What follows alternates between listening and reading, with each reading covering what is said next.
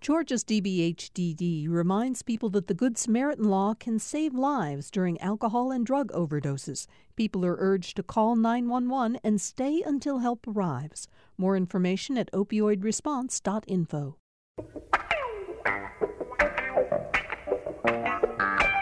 It's time for another edition of Political Rewind. I'm Bill Nigut. Lots to talk about today. News about the virus, a couple of interesting political polls. We're going to catch up on some news from the coast that relates to the trial in the death of the murder of, or alleged murder of Ahmaud Arbery. We'll have that later in the show. We'll talk a little bit about what's going on in Washington, where the U.S. Senate is back in session, and more. I've got a terrific panel of journalists today to do just that. It is Tuesday, which means Tamar Hallerman, senior reporter for the Atlanta Journal-Constitution, is my partner on today's show. How are you, Tamar? We haven't seen you in a little bit of time. I know, Bill. I was just saying how much I missed being here, so thanks for having me back. Yeah, we're very glad you're back. Our listeners are glad you're back as well. We're joined by your colleague, the Washington bureau reporter for the Atlanta Journal-Constitution, Tia Mitchell. Tia, you're going to get busy. The Senate's back in session, so the end of whatever time off you had while both the House and the Senate were off, although the House doesn't come back until next week, right? Yes. It was a weird August recess, so wasn't the normal kind of month off that Congress normally enjoys, but we're getting back in the thick of it. Okay. All right. Better get some workouts in before the whole thing starts getting crazy, because as we've discussed right before the show, we're going to run up against the debt ceiling in the next week or weeks or so. So things are really going to get crazy for your beat up there. Riley Bunch, GPB public policy reporter, is back with us today. And Riley, you're in the GPB radio studios. I haven't been there. At Thursday, I haven't talked about this on the air for a very long time because there's no reason to. It's just the new reality. But Thursday, September 16th, will be 18 months since I started doing Political Rewind remotely. But you're right there in the studio. How are you today, Riley? I'm doing good. You know, it's a little lonely in the studio by myself. I keep saying I can't wait till we can all get back in here, but who knows when that's going to be. That's right. It's probably not going to be much before the start of the new year, I suspect. And we're joined once again by Margaret Coker, editor-in-chief of The Current, the nonprofit newspaper, which publishes down on the Savannah Coast online. Margaret, how are you doing? Yeah, pretty well, Bill. Thanks. COVID is raging in our part of the state, so if you ignore that, all's well. Well, let's talk about that. Why don't you tell us, let me start. We're going to talk about COVID on the show first. So let me first tell you, the Atlanta Journal-Constitution has been really playing up the importance of people being vaccinated. And Tamar, this morning, you're the top of the paper above the logo. The paper reports this, that in July of this year, there were 494 reported COVID-19 deaths. In August, there were 1,916 reported deaths. And now in September, from the 1st through the 13th, 262 deaths. Although the total number of hospitalizations and positive cases finally appears to be going down, this is still, as Margaret points out down in Savannah, a raging virus, Tamar. Yeah, and I was actually in Savannah last week on assignment. And I was surprised, despite the mask mandate, how few people were wearing masks, even waiters and baristas and stuff like that, in bars and restaurants. And so, I mean, not like things are great in Atlanta either, but it didn't feel walking around like there was a mask mandate. How are things in Margaret? Tell us about the virus down there. Well, we here in Chatham County, life is a little bit different than other counties along the coast. Our Mayor Van Johnson has been really on the forefront of mask mandates in the state of Georgia since last year. And now, since school is back in session, the public school system has been struggling with with COVID safety protocols. Our local Board of Education did vote to have a mask mandate in the schools, but bus drivers have been on strike since last week because they don't feel like they are being adequately protected against the spread of COVID here. Down further south of us near Glenn County, Glenn County has actually had the notoriety of being one of the worst places in the country in terms of per capita COVID infections and deaths. There's now a mobile morgue unit that is sitting there in Glenn County because deaths are skyrocketing. The Board of Education there voted against a mask mandate when school started, and so it's kind of a wild and scary place now. Lots of parents are really worried about their kids. The levers of government are also grinding to a halt. There have been jury trials that have been stopped because of COVID. County buildings have been shut because of COVID. And so, as you mentioned, that might affect one of the biggest marquee trials that we've all been waiting for a long time, which will be the Ahmaud Arbery state trial on the murder case against the three accused killers. And we're going to talk a bit more about some news in the Arbery case a little bit later in the show, but thank you for giving us that look at what's happening with COVID. As the COVID virus continues to rage across the state, we're seeing more and more protests taking place at college campuses, state college campuses across the state of Georgia. As many as 20 campuses yesterday had protests. The United Campus Workers of Georgia are leading some of these efforts, and they staged a die-in at Georgia State yesterday. Their concern, of course, is that the chancellor, the Board of Regents, the University System of Georgia refuses to enact a mask mandate for everybody on the campuses, and there are a lot of concerns that the virus could get even more out of control as classes continue. Sam Bermas-Dawes talked yesterday to Dr. Wendy Simons, who is at Georgia State University, and she told Sam about the reason for the protest going on at Georgia State. Let's listen. With trying to get out there and show the university community and our new president and hopefully the Board of Regents how angry we are at the decisions that have been made that give us a policy that is basically no policy at all. Wear masks if you feel like it. Get vaccines if you feel like it. We're not allowed to say wear masks. We can say, please wear masks. We can say, I have a 2-year-old at home, or I have a parent who's immunocompromised. We are encouraged to reveal our personal lives to our students in the hope that they will, through some kind of compassion, wear masks. That's not a policy.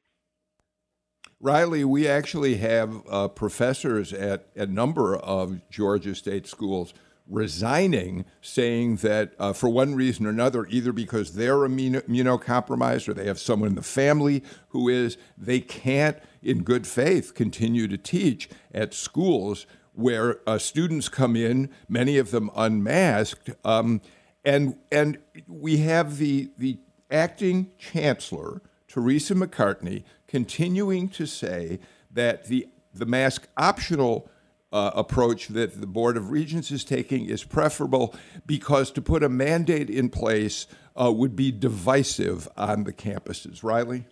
Well, I think what we're seeing, is this continued frustration from teachers in classrooms that they are not in control of their health in their classroom. They're not in control of how they're teaching to make themselves feel comfortable, to keep students safe. And I think that goes back to the fact that University System of Georgia, it really reflects the state policies around the pandemic because of the control of the governor over the Board of Regents, right? So we have a governor that has bucked mask mandates and vaccine requirements, come out against them with the vaccine passport ban. And we're going to see that reflected in the university system. And those politics, they play down to the very level of the teachers in the classrooms.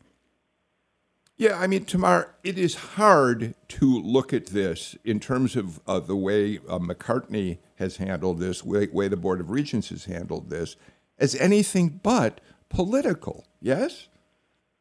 Yeah, I mean, 100%. There, as Riley mentioned, this is a body, the Board of Regents, that's, closely tied to the governor. Their appointees often, they're donors to governors past and present. And so it's really hard to separate politics from anything that they're doing. Tia, you pointed out to us that there was a terrific column that Maureen Downey, basically, who writes about education for the AJC, put up on the website not too long ago. And she turns the column over to a professor named Scott Nelson, who essentially puts into a larger context the politics of COVID on the university campuses. And Scott Nelson takes this all the way back to Governor Eugene Talmadge and how he, in fact, by interfering with the university system, had the university systems lose accreditation. You want to talk a little bit about that with us? Yeah, I found the column so fascinating, as a relatively new, I'm no longer a resident of Georgia, but as a relatively new person exposed to Georgia history, I started working for the AJC just 3 years ago. So I learned a lot. It was interesting to see the history of the political influence on the Board of Regents that Tamar already mentioned, and how far the board and the governor's office, of course, working in tandem, were willing to go to kind of push their political will, even if it ran counter to where the world was going, if you will. At that time, desegregation is what was taking over the nation, but the Board of Governors dug in because the governor was dug in on keeping the University of Georgia segregated. And we see that today because if you look at polling, vaccine mandates are not as unpopular amongst the general electorate as, some Republican leaders in Republican states would lead you to believe. But it's clear that Governor Kemp is dug in against mandating the COVID-19 vaccine, and therefore the Board of Regents is following suit, and you see that trickling down to campuses, and that's running counter to what scientists and public health say is the best thing, not just vaccine mandates, but mask mandates. The science tells us something clear, but the leaders in charge are not following that. So here's what Scott Nelson writes in terms of the history. He goes back to 1941. Governor Eugene Talmadge, who, of course, was an arch segregationist, had no interest in any effort to integrate any aspect of life in Georgia. And here's what Scott Nelson says. Then Governor Eugene Talmadge helped shape a university system of Georgia's system rigidly controlled from the top. In the so-called Cocking affair, Talmadge had the Board of Regents fire Walter Cocking, who was dean of the UGA College of Education, because he thought that Cocking supported integration, which Cocking, by the way, didn't. And because of that, UGA lost its accreditation because the college accreditation body determined that the university was being operated by remote control through the governor's office. This had enormous consequences if you were a student at UGA. Now, we're not going to see something similar happen with a mask mandate. There's not going to be any accreditation issue at stake here. But Margaret, Scott Nelson makes the point that the Board of Regents, the governor's office, the chancellor have a history of political interference with the way the university system is run. Margaret?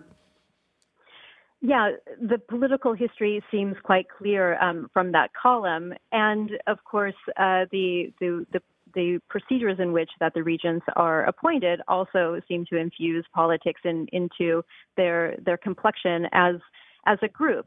But let's not forget, too, that they all are proud Georgians themselves, and they are deeply rooted in their own communities, whether it's Albany, whether it is Statesboro, whether it's here in Savannah, where Don Waters is one of the boards of regents. They are people who do take their commitments to the state, and I think their community activism very, very personally. What I simply don't understand, though, because we don't have access as members of the public and taxpayers in Georgia, is how their discussions, what the flavor of those discussions look like. People who represent our diverse population, whether they themselves are people of color, whether they are decorated from the NAACP for their lifetime achievement, in terms of racial integration. How are the flavor of those discussions happening? And as business owners, which most of them are, they're going to have to face, the new federal regulations that the White House has put into place or are trying to put into place. There's lots of different crevices here, and it would be, I think, a public service if someone would help people like us on this panel today, journalists, understand more about what those discussions look like. I think you just said something very important. This is really a focus on the acting chancellor, Teresa McCartney, who's been the spokesperson on all of this and who's been the one who's been out front. You're right. We really don't know what the Board of Regents has discussed privately about this matter. And so thank you very much for pointing it out. Tamara, of course, all this leads to something we should at least mention, which is the fact that the former governor, the former Secretary of Agriculture in the Trump administration, Sonny Perdue, apparently is still pushing to become the next chancellor of the university system of Georgia. Exactly. And all the people who oppose him say it's a nakedly political move if he were to be appointed to this position. So as I mentioned, it's impossible to separate politics from all of this, even though, this is supposed to be kind of an apolitical or at least I guess a nonpartisan board. It's so hard when you're so closely tied to, the governor. And especially now as we have our governor running for re-election, trying to win back his base in the face of some pretty spirited opposition from Donald Trump. So impossible to separate the two. Before we move on, Riley, I was fascinated by a story in Kaiser Health News the other day, which pointed out that in many that there are red states beyond Georgia where mask mandates are being put in place, but they cited specifically what had happened in our neighbor South Carolina. The state attorney general, Alan Wilson, after the legislature voted to deny that a campus could have a mask mandate, saying we will not allow mask mandates. The attorney general sent a letter to the University of South Carolina's president saying, you cannot put a mask mandate in place. The state was sued over that decision, and the South Carolina Supreme Court sided with the professors who brought the lawsuit and said, no, it's in the public interest. It's public health at stake here. So South Carolina has a court decision which has put a mask mandate in place right next door to us, Riley. Well, I think this kind of just is an illustration of the push and pull we've seen throughout the entire pandemic. What can state leaders, what can federal leaders really impose on their residents, right? Can they make them wear masks? Can they not make them wear masks? Can Biden really make everyone get a vaccine, right? So we have this court ruling that ruled on the side of public health, which is really interesting. And I think that sets, up a future precedent if we see court cases in Georgia. Margaret? Yeah, there's another crevice here that I think is worth exploring, which is the idea about public health and home rule and how those lines just are not sharp and clear anymore in the state of Georgia. Yes, there's other red states that are putting in mask mandates. Georgia's not one of them. One of the reasons why in a separate but maybe similar public health situation, Governor Kemp has said he will not expand Medicaid for the state is that he and his colleagues believe that it will cost Georgia more money once the federal money that has been allocated for expansion of Medicaid runs out. Here we are with the COVID vaccine, which is free for every American citizen and every American resident. The testing is free as well, as long as you have some sort of insurance paying for it. So there really isn't a financial reason why vaccines aren't mandated. And when you look at the EGA system writ large, you also see that other vaccinations are mandated for students. It's only COVID, the COVID-19 shot, that is not yet. So lots of different ways in which my head is spinning about this issue. Yeah, I think that's a really appropriate statement to make at this point. Let's do this. Let's get our first break of the show out of the way and then move on to talking a little bit about election politics. But as we do that, let me let you know that tomorrow on Political Rewind, we're going to spend a lot of time talking about COVID with Dr. Carlos Del Rio, who, of course, has been really out front among public health leaders, not just in Georgia, but across the country, in helping advise the public about what's happening with the pandemic. And Amber Schmidtke, whose blog about COVID has crunched more data than I think just about anyone else out there and really has a handle on what's going on. So that will be on tomorrow's Political Rewind. In the meantime, let's get to our first break and come back with some interesting poll news on the show.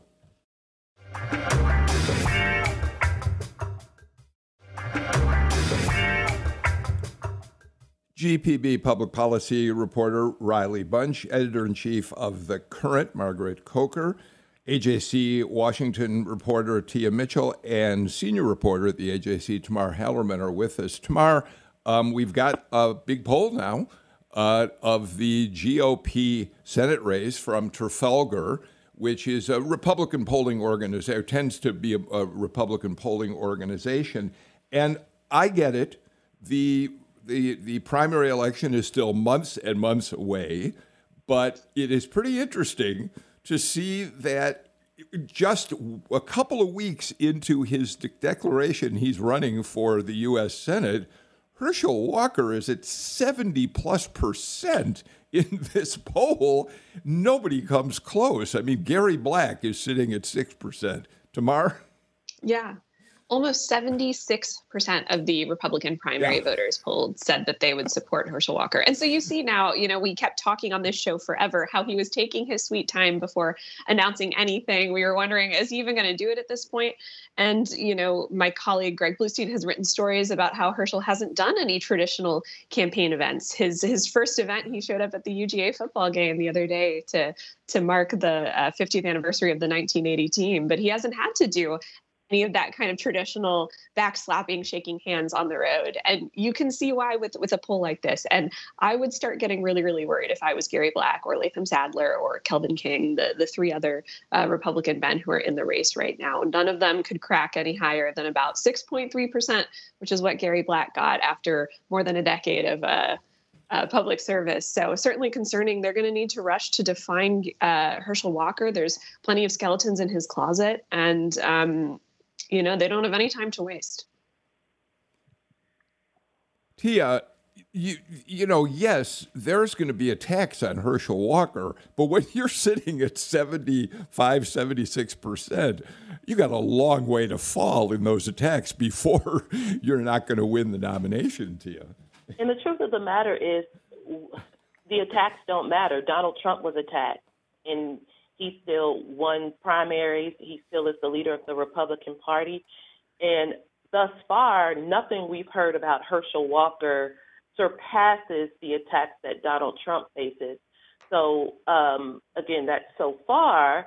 And not saying they're not bad, but my point is, if it wasn't enough to turn off Republican voters against Donald Trump, why do we think these attacks on Herschel Walker would be enough to turn off Trump-endorsed, a Trump-endorsed candidate now? Because these are the same folks who voted for Trump that we expect to vote for Herschel Walker.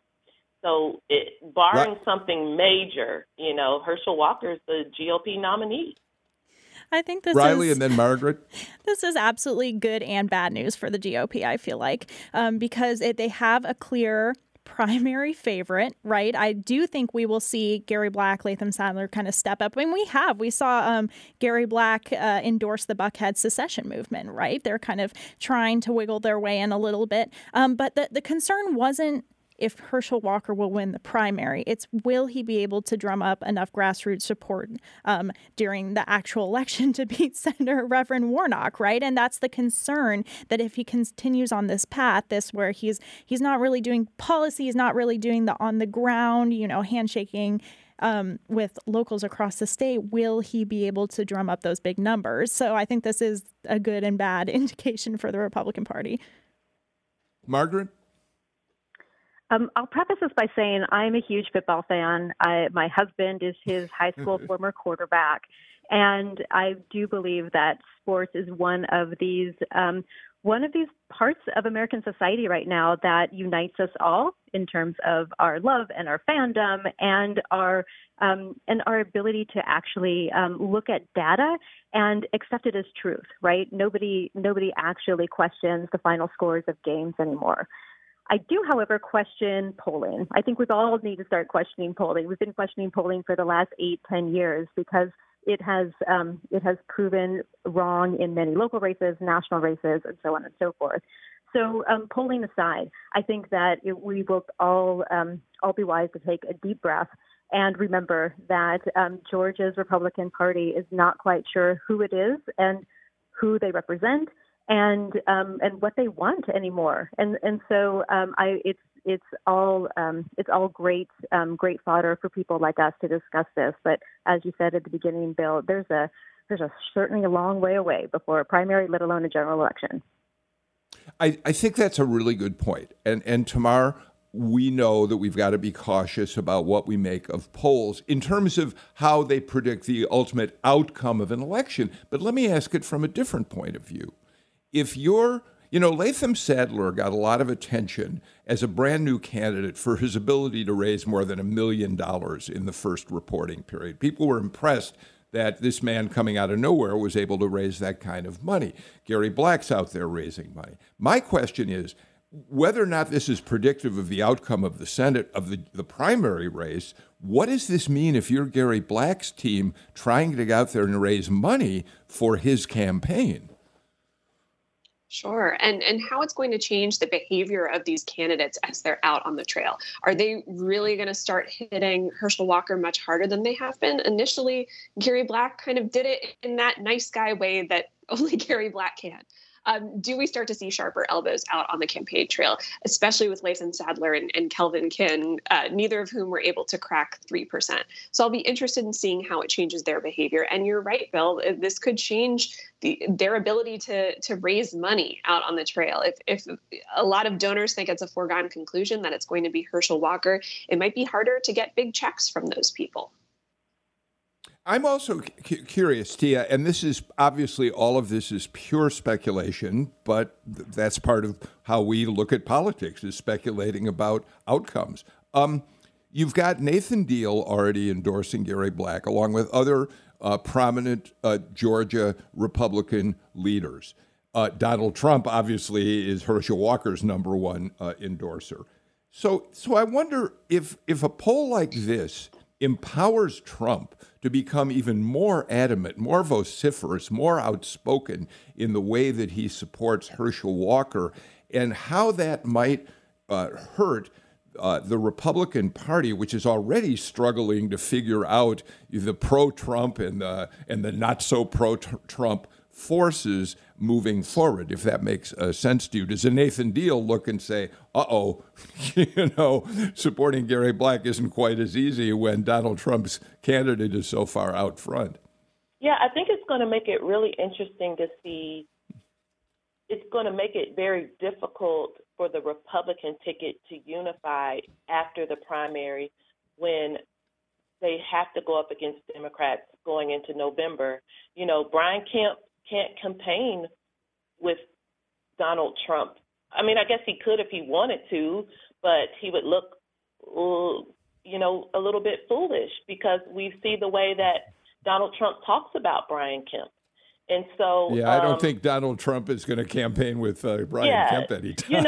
I mean, how do you do that when your ticket is right? The primary is the primary. And I think, Nathan Deal might not necessarily all of a sudden start showing up with Donald Trump hand in hand, but he can just kind of go away, Folks who don't want to fall in line can kind of go away. But when there are divisions in the party, that can't just go away. And, I think there are some real concerns there, how they look like a unified ticket. And if they're not unified, how is that going to translate to the voters they need to show up for them in November? Margaret and then Riley. Yeah, that's what defined Georgia on November 3rd, is that dyed-in-the-wool Republicans decided not to vote down ticket uniformly. People may or may not have voted for Trump, and they may or may not have voted for Perdue for Senate, and then they may have voted for Warnock for Senate as well. So party affiliation in a general election right now also seems to be a wavering concept among a lot of Georgia voters. And again, back to unified tickets and what the GOP thinks it is and isn't, and what is Trumpism and what Trumpism isn't. Former Representative Doug Collins has backed Gary Black so far. So what does that say about Trumpism, and what does that say about unified messaging? I think that we're going to see a lot of interesting ways in which Georgia is going to keep leading the nation in both campaign tactics, campaign messaging, and the future of the Republican Party. Riley? I just think the panelists hit it right on the head, right? Just because you have the support of Donald Trump doesn't mean you're going to have the support of the voters in terms of will they come out and vote for you, right? And Margaret brought up a great point that Doug Collins, who was the most Trump loyal, diehard supporter throughout impeachment, through the Senate races, he backed Gary Black. And, Gary Black does have this long, long history in Georgia and rural Georgia specifically. I think something to watch will be Trump's upcoming rally on the 25th in terms of who is there, right? Who are the politicians that are speaking? Who's sitting in the front row? I think that will really show what side people are on the Republican Party.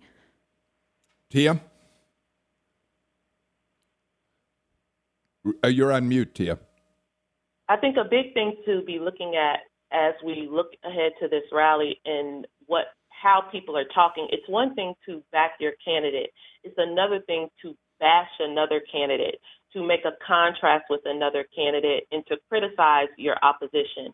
So Nathan Deal, Doug Collins, what I don't expect them to do is to go, or what I would be surprised, I guess, what would be telling is if they actually go after Herschel Walker. It's one thing for them to back their candidates, but are they going to go after Herschel Walker? Because that's what will put them in trouble with President Trump.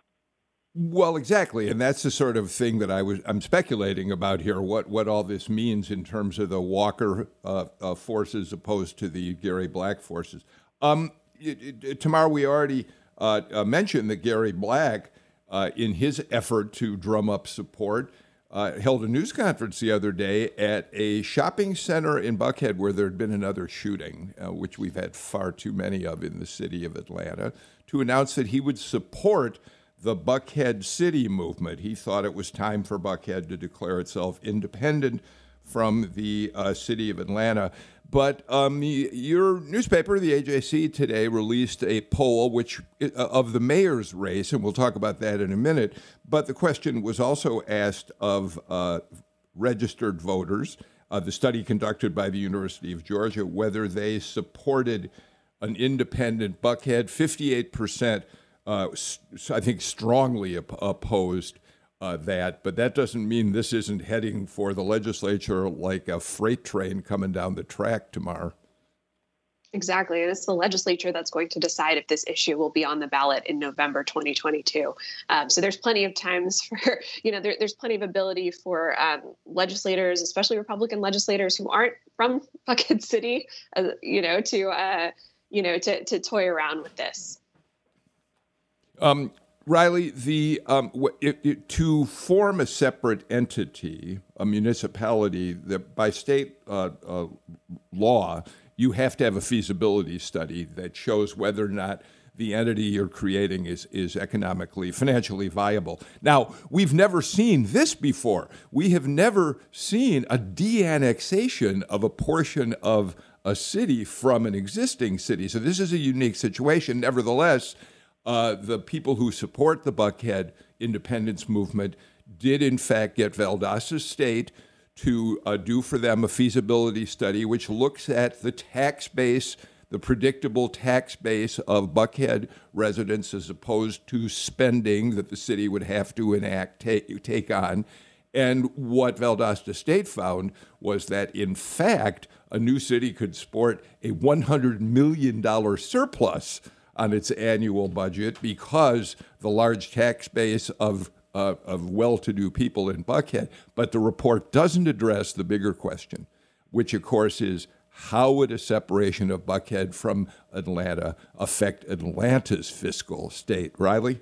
Well, absolutely. That is one of the questions that isn't answered, right? And I think it's one of the important questions that people who are opposed to the secession are going to bring up. I know Tamar mentioned that we're going to hear a lot of legislators that aren't from Buckhead City supporting, the movement for Buckhead to secede, right? And I think we're going to hear a lot of arguments as to why it would not be helpful for the city of Atlanta. It's kind of this local control issue that always gets churned up during the legislature. So we'll have to see how it goes.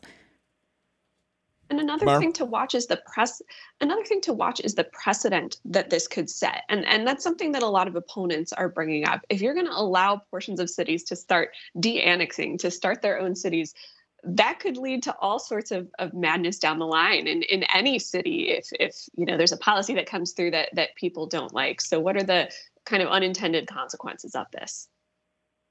Margaret, you want to weigh in? Yeah.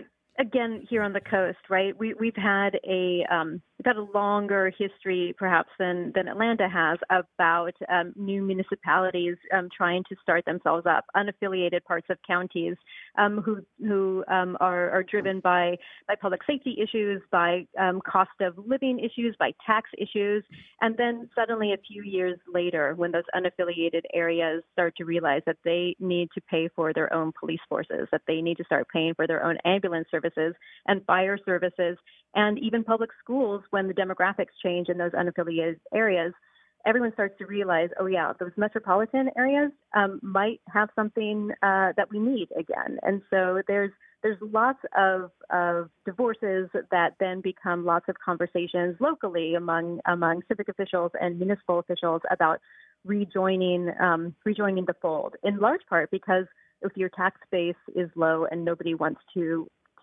increase income taxes, you've got to find a way to pay for the fundamental things that we all need to work as a society, which are police, emergency services, 911 operators, and public schools.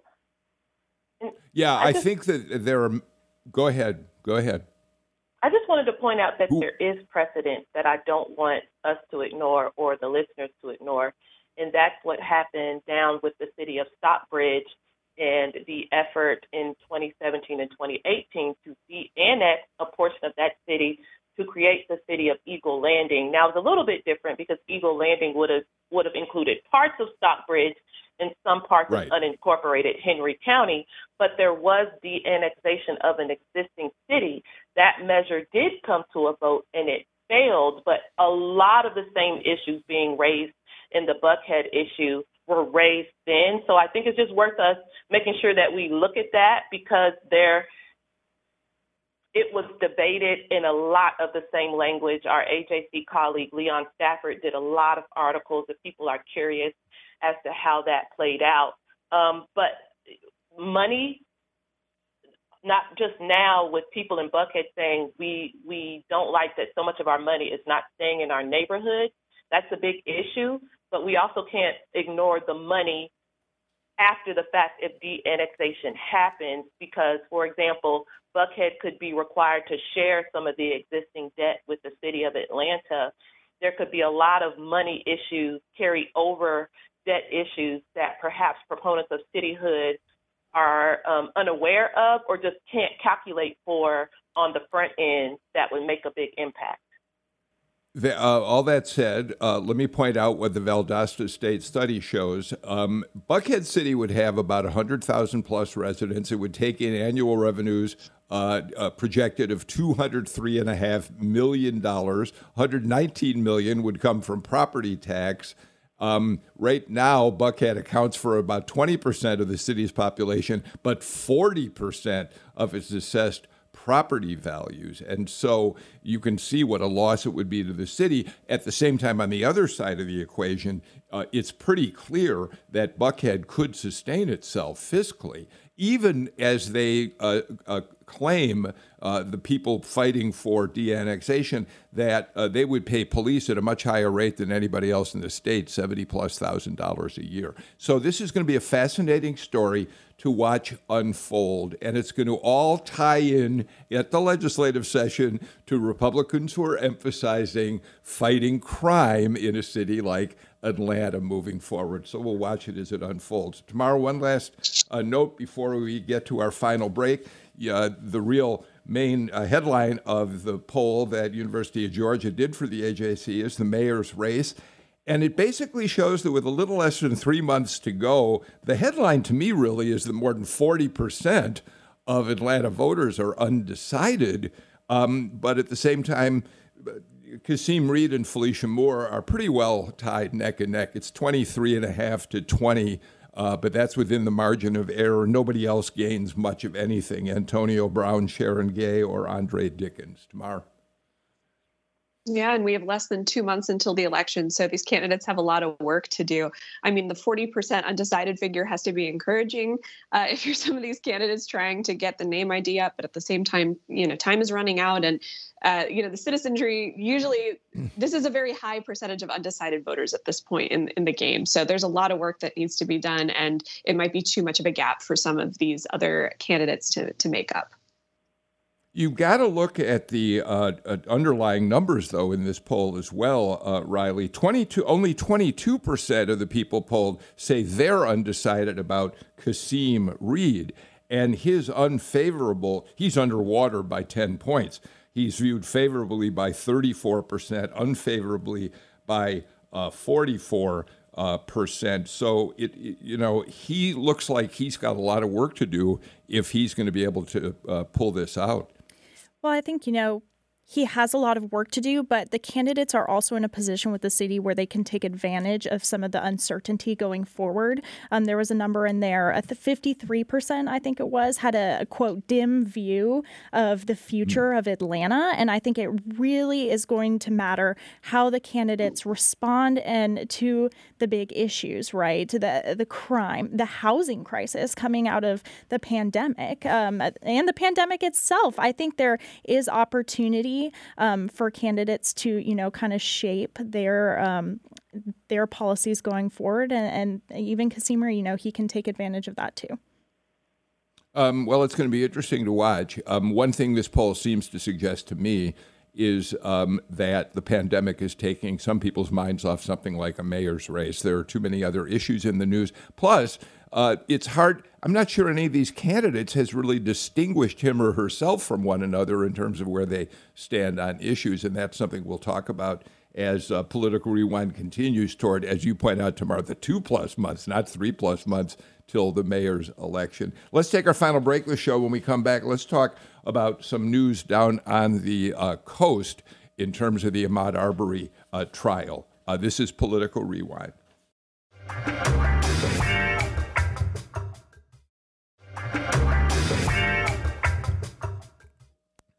Margaret Coker, there's been quite a bit of news since the beginning of September coming out of the coast that relates to the Ahmaud Arbery case. I suppose, and you've covered it very closely down there for the Current.